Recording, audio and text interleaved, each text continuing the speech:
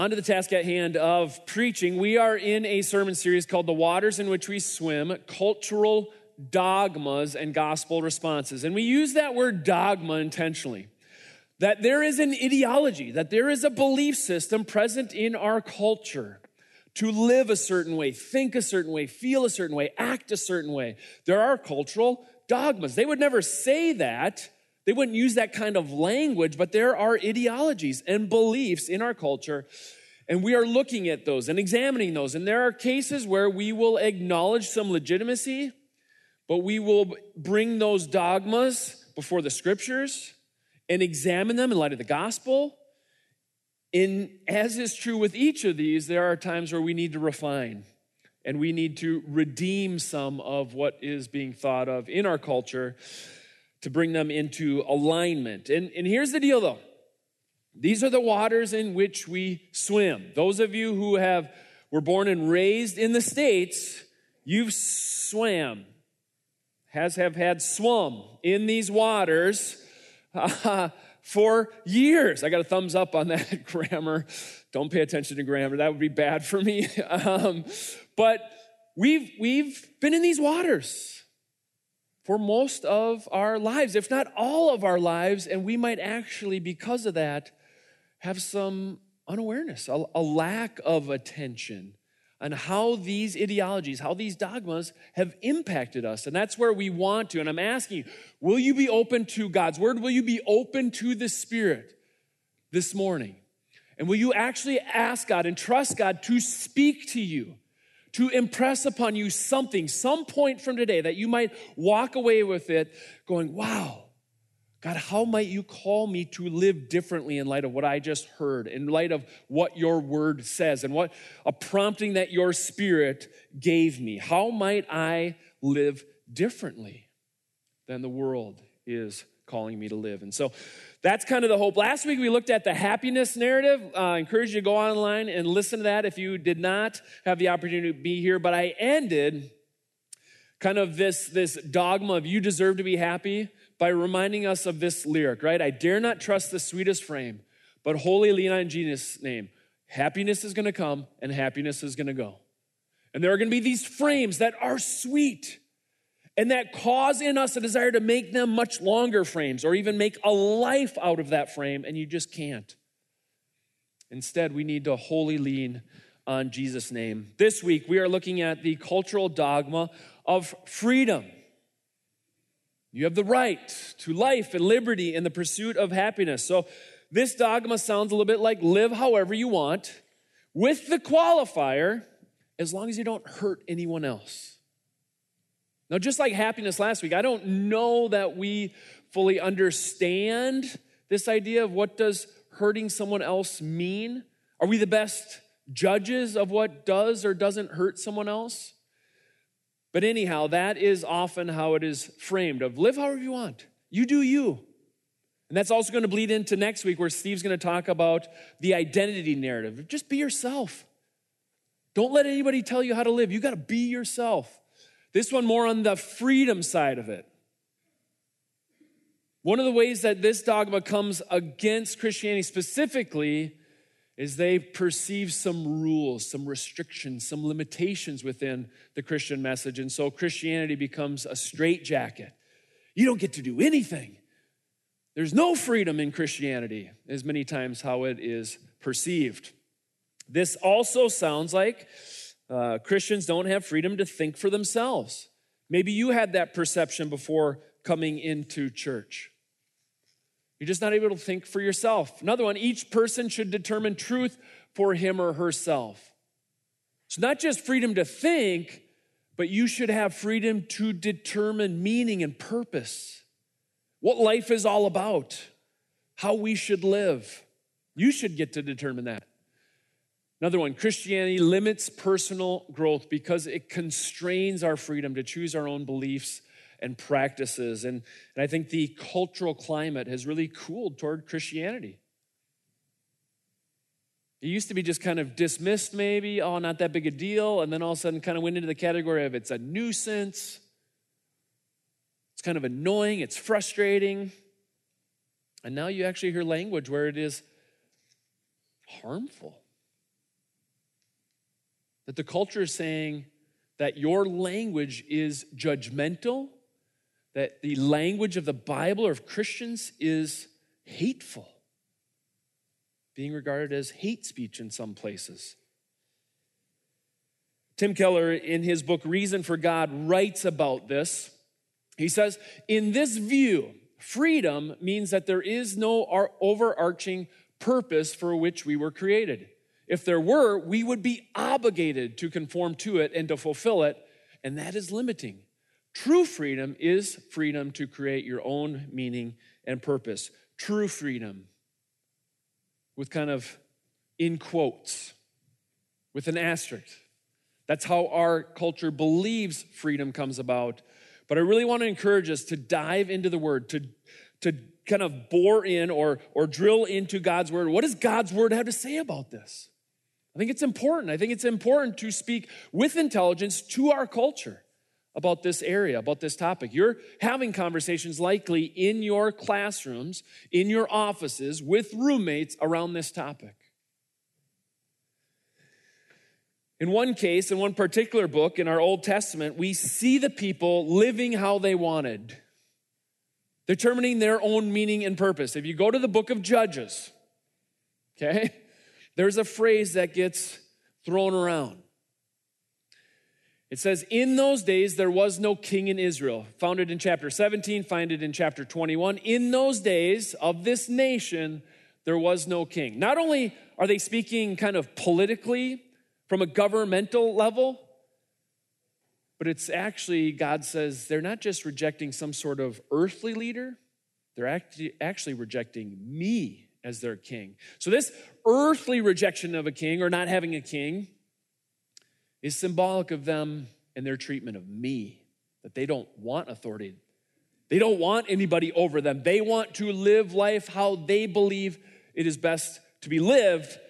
Now, what does the Bible say after these statements?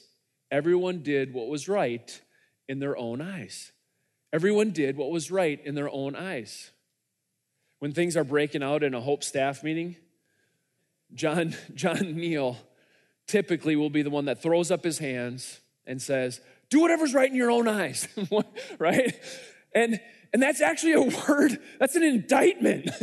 You're living however you want, with no rules or restrictions, with no authority, no leadership.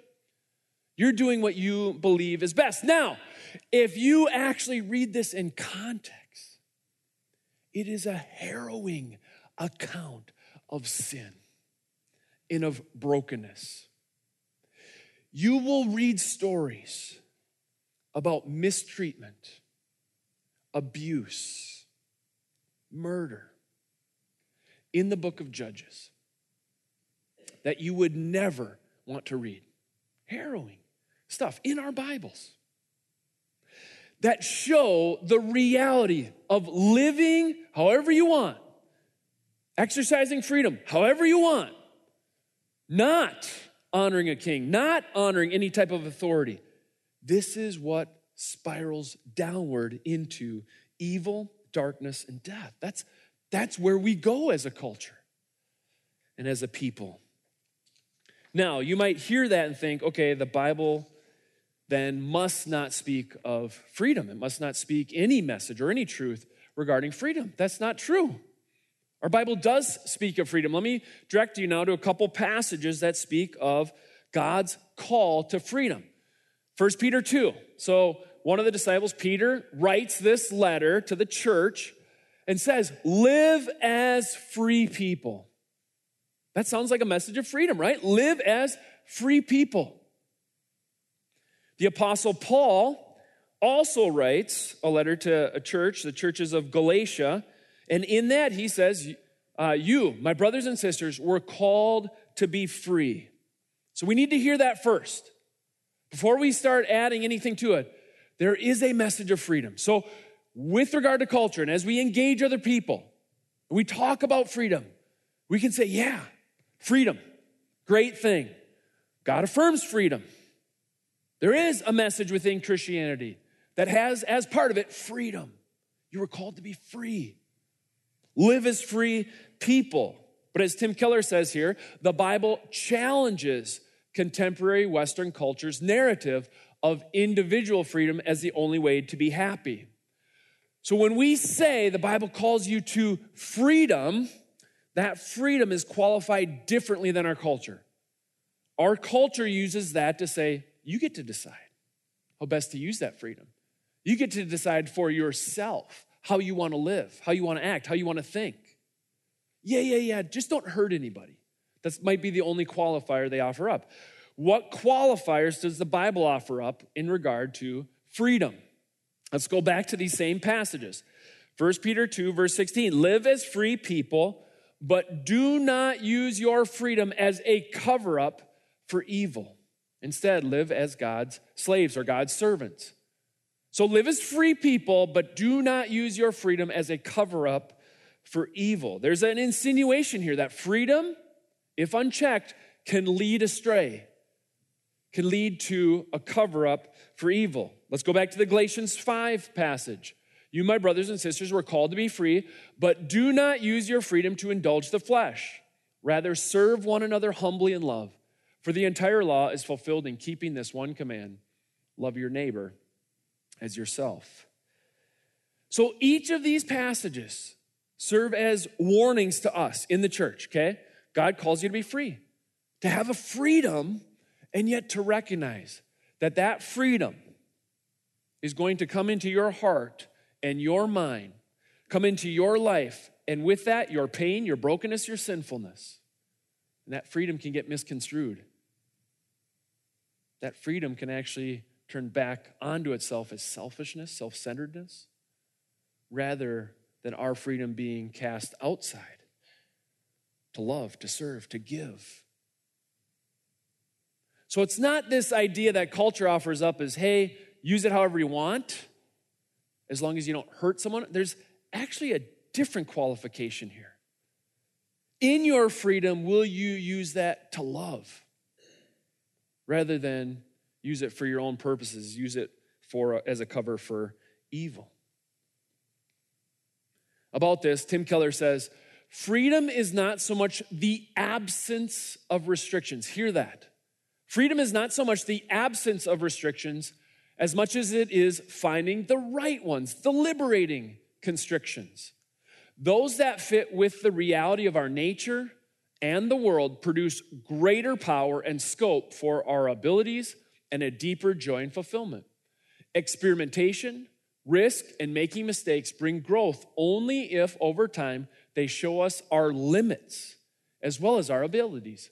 If we only grow intellectually, vocationally, and physically through judicious constraints, why? Why would it not also be true for spiritual and moral growth? The popular concept that we should each determine our own morality is based on the belief that the spiritual realm is nothing at all like the rest of the world. Does anyone really believe that? So what is Tim Keller saying here? And what is the Bible saying? There are constrictions, restrictions that come with freedom that are worthwhile, that are beneficial. Let's just walk through the examples he gives. What would an example be of an intellectual restriction? Okay? Because we can, with a measure of legitimacy, say, you know what? You're free to attend whatever college or university you want. You're free to attend Harvard. Now, that person who's just been given that charge of freedom comes to you and says, hey, I took my ACT, I got a 14. Okay? Now, it doesn't diminish the charge of freedom, right? You're free. But how do we want to counsel? How do we want to coach that person? It seems like there could be a benefit to directing that person in a different route. That is going to be tremendously difficult. Now, there are people that get that charge, go through all the difficulty, and still go to Harvard because it's just so much their passion or desire. But there is a place to say, hey, maybe Harvard's not your place. You're free to, but maybe we could look elsewhere. Let's talk about vocationally. I'm a sports guy, love sports, okay?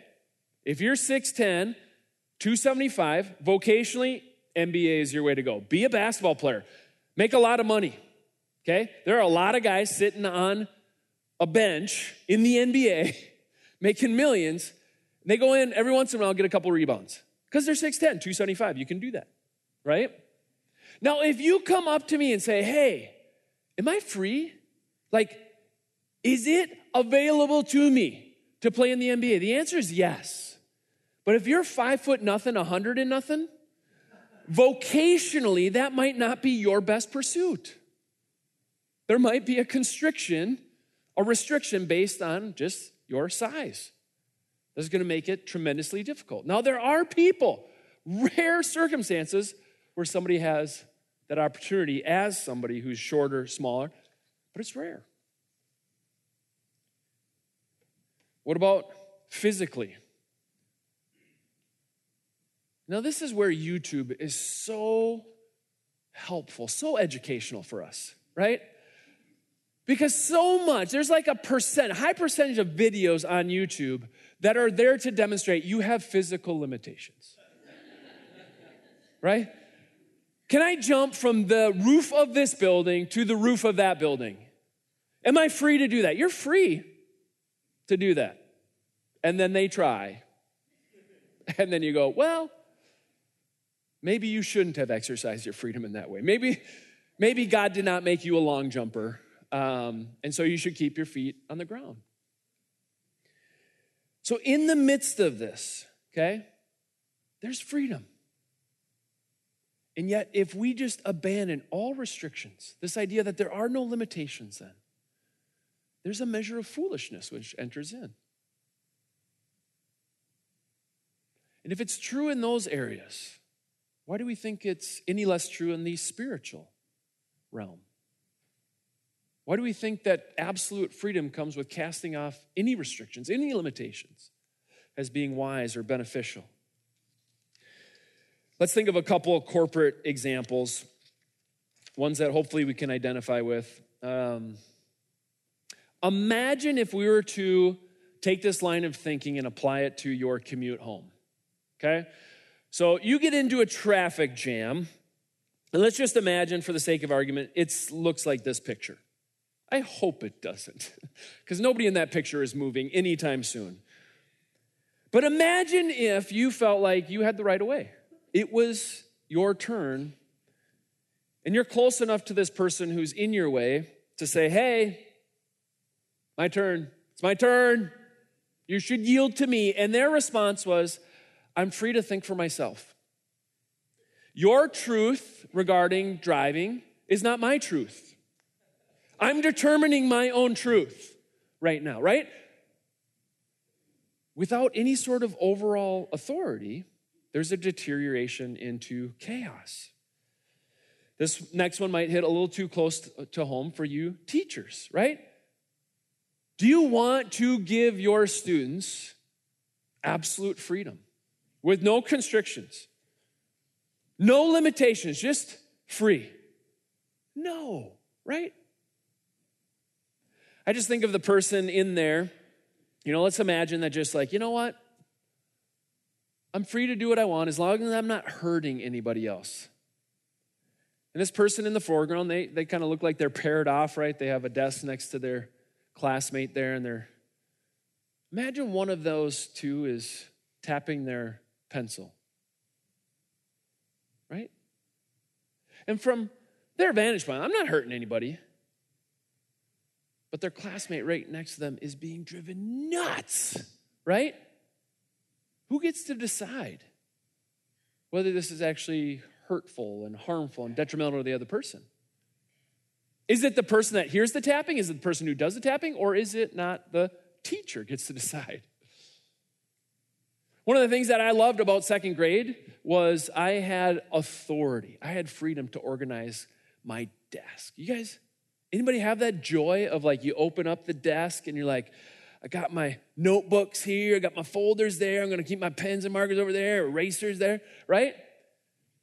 But that's all I was given as far as freedom. Like you get this, 2 feet by 18 inches. That's where you get to exercise your freedom.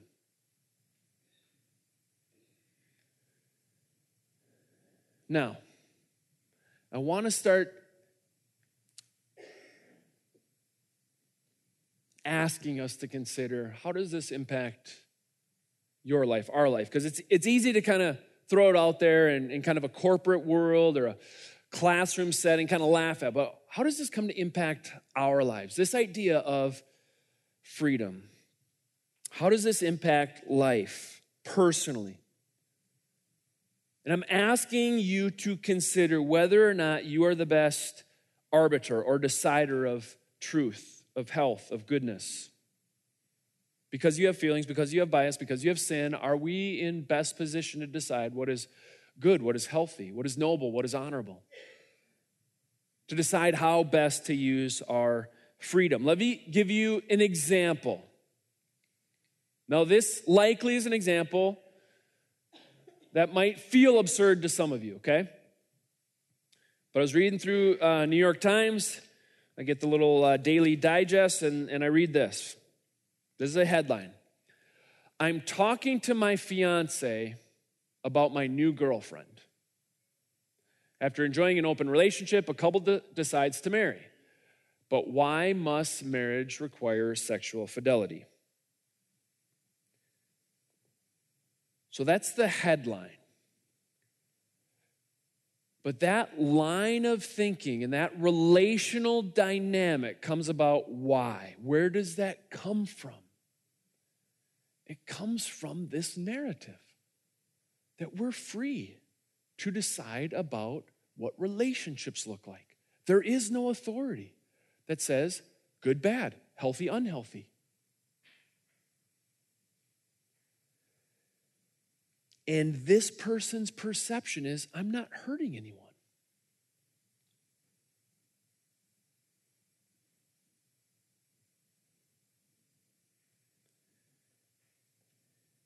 They have freedom to decide how to live, how to marry, and what that's going to look like.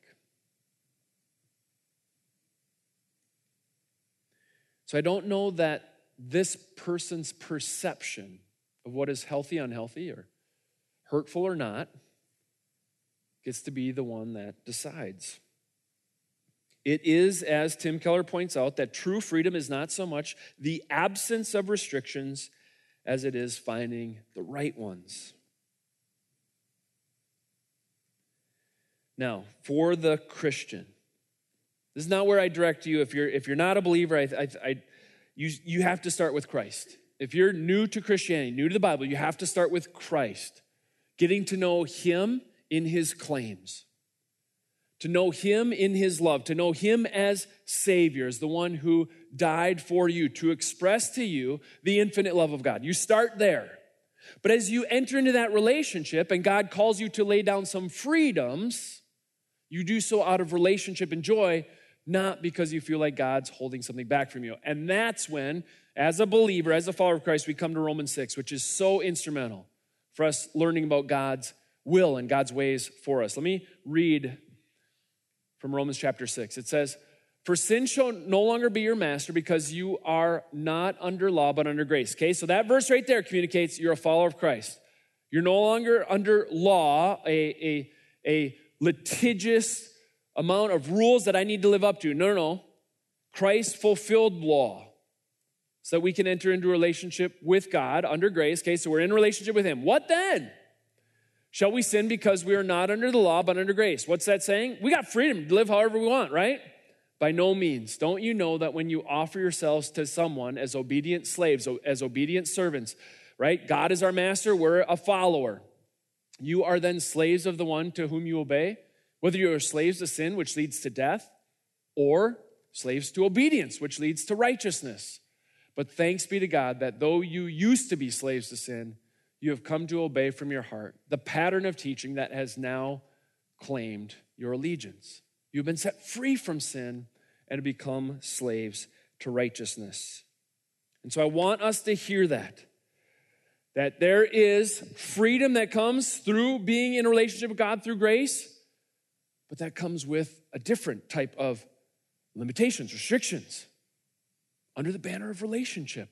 And so it's not we have to, but we are willing to. Why? Because God has done so much for us. We are freed from sin and freed to do righteousness. It continues on. I am using an example from everyday life because of your human limitations. Just as you used to offer yourselves as slaves to impurity, and where'd that lead? Ever increasing wickedness. So now offer yourselves as slaves to righteousness, leading to holiness. When you were slaves to sin, you were free from the control of righteousness. What benefit did you reap at that time from the things you are now ashamed of? Those things result in death. But now that you have been set free from sin and have become slaves of God, the benefit you reap leads to holiness, and the result is eternal life. For the wages of sin is death, but the gift of God is eternal life in Jesus Christ our Lord. So the Bible depicts this idea of living for yourself. Living in that kind of freedom leads to ever-increasing wickedness. But if you're freed from that and you're freed to follow Christ, there is a domino effect of living for his life, his holiness. And ultimately, the end of this journey is eternal life. And so I want to ask you to consider, what have you been freed from that you might be free to do something else? This passage speaks of being freed from sin and death and wickedness, that we might be free to offer ourselves in righteousness to God, free to become a slave of his, free to pursue eternal life.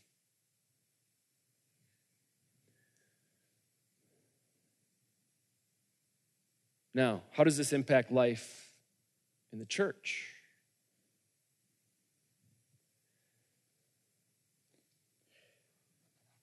Gonna get a little bit dicey up in here. Because this impacts life in community. It impacts life in the church. I'm free to think for myself. I'm free to do as I see fit. Your truth is not my truth. Your way of doing church is not my way of doing church. Now, I love y'all. You're never going to come and say those words to me. But you might think them, and you might act in accordance with that line of thinking. Let me start with a couple funny examples. Ease into this, all right? So, we have the person that comes up and does the welcome, and then we say, hey, why don't you turn and meet somebody around you, right? So when the pastor tells you to turn and greet your neighbor, but you're an introvert, I will not turn, right? You're just like, I'm not going to do that. I don't want to do that. It's awkward. It's difficult. My personality is not given to that, which I totally can understand. I can sympathize with. I'm an extrovert, so I can't fully understand what it means to be an introvert and be told to meet someone new. But there's struggle, there's challenge in that, right? I don't want to do that. There's nothing in the Bible that says I have to do that. So I'm not going to do that. Some of you so identify with this, but it doesn't impact you. Why? Because you're on the worship team. I only joined the worship team to avoid the greet those around you time. By the way, there's auditions coming up. So if you're looking to avoid that get to know you time. But let me just ask, just spiritually speaking, are we willing to just acknowledge that some of our culture's thinking impacts us and impacts our relationship with the church, such as you might think it doesn't hurt anyone if you sit in the pew and don't talk to anyone. It doesn't hurt anybody. It doesn't hurt anyone if I don't serve or participate. Now, if the church is like a human body, that is effectively saying it doesn't impact the body if my hand doesn't do anything. It's like, no, I think it does impact the rest of your body. Oh, yeah, no. I'm actually the appendix to the church, so I can operate inside the body, outside the body. I don't think that's true. It doesn't hurt anyone if I sin. It doesn't hurt. This is just my struggle. This is my issue. It doesn't hurt people out there. Yes, it does. Maybe not immediately, but it does. It will. It doesn't hurt anyone if I don't give to the church. if I don't share materially with the church. It doesn't hurt anyone if I don't go to that event. It doesn't hurt anyone if I don't go to small group. These are, as I got together with this cohort this summer, these are some of the examples that they're bringing forth, just things that they've seen in their spheres. And it's not a what's wrong with that person, it's I miss them. They have something to offer, they have something to share, they have something to give. Small group is different because they're there. Natty shared this quote. I think it was Natty. If you were in that cohort group and I gave her the honor of this quote and you actually said it, I'm sorry. She said, there's a big difference between not hurting people and actually laying down preference, time, etc., to truly love and serve one another. That's where Christianity diverges from our culture. They say, hey, use your freedom, just don't hurt anyone. And she says, no. We're called to use our freedom in love. That's very different than just not hurting anybody. That's actually doing something drastically different, putting yourself out there, using your freedom to serve, to care for, to move towards someone else. I don't often try to highlight my wife and what she does for good. I don't know. There's a weird dynamic of, hey, here's my family, here's my boys, here, but her example with using free time challenges me, convicts me. Because when there's an open spot on the calendar, I'm just like, yes, me, right? That's what 40 years of swimming in these waters gets me. I got an open Saturday. Yes. What do I want to do with my Saturday? Me. Saturday. Mine. Oh, I love you, Saturday. You're mine. These are the times where she will often come to me and say, hey, who should we invite over? Yeah, we should be hospitable to people. Yeah, of course. That's what I was thinking, yeah. But she's phenomenal at this. There's this idea. We have freedom of time. We have a space where we can invite people over. And we're actually trying to connect to these families that we do life with and do baseball and do sports. And just this past week, one of the guys texts me and says, wow, you guys, you just open up your doors to those kids all the time. And just thank you for that example. We're going to try to make our house more hospitable, and we want to be able to reciprocate. And it's like, that's not the point. That's not why we do it, so that they'd reciprocate. But just that's what registers to him. Just like, wow, you guys, you just open up your house to these kids. To which many times when I get a message like that, I text back, I didn't know that. I'm at work. Right? But that's Jill seeing an opportunity to invite people over, to let kids come into our house. How do you look at your freedom? Is it an opportunity to serve and to love and to lay down your preference? Or is it to use it for self? Well, I'm not hurting anyone.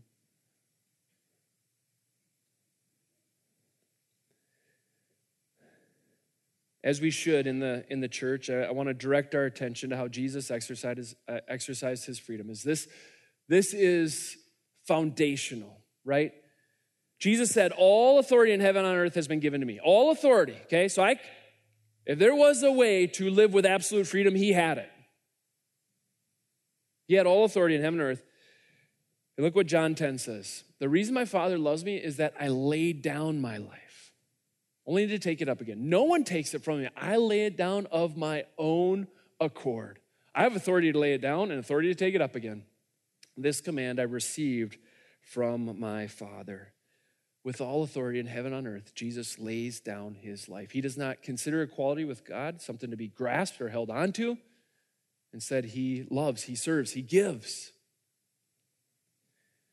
It's in this light that love is viewed as the most liberating freedom loss of all. Love for other, giving up freedoms that you might love others.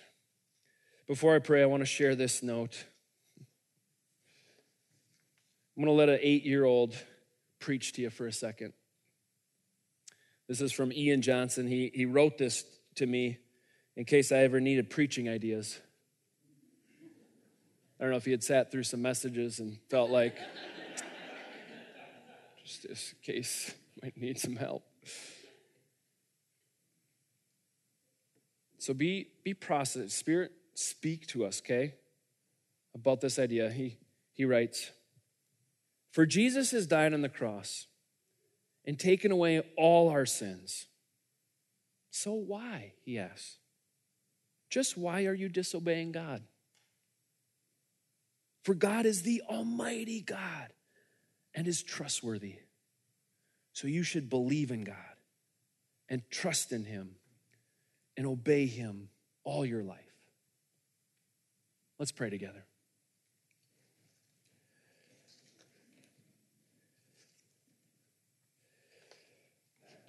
God, my hope is that through your word, you are speaking to your people, that you are teaching us about what true freedom looks like. It is not this conception of absolute freedom that our culture offers, but rather something much more liberating, something much more compelling, God. Following after Christ, laying down our lives in similar fashion. There, God, there is freedom for us.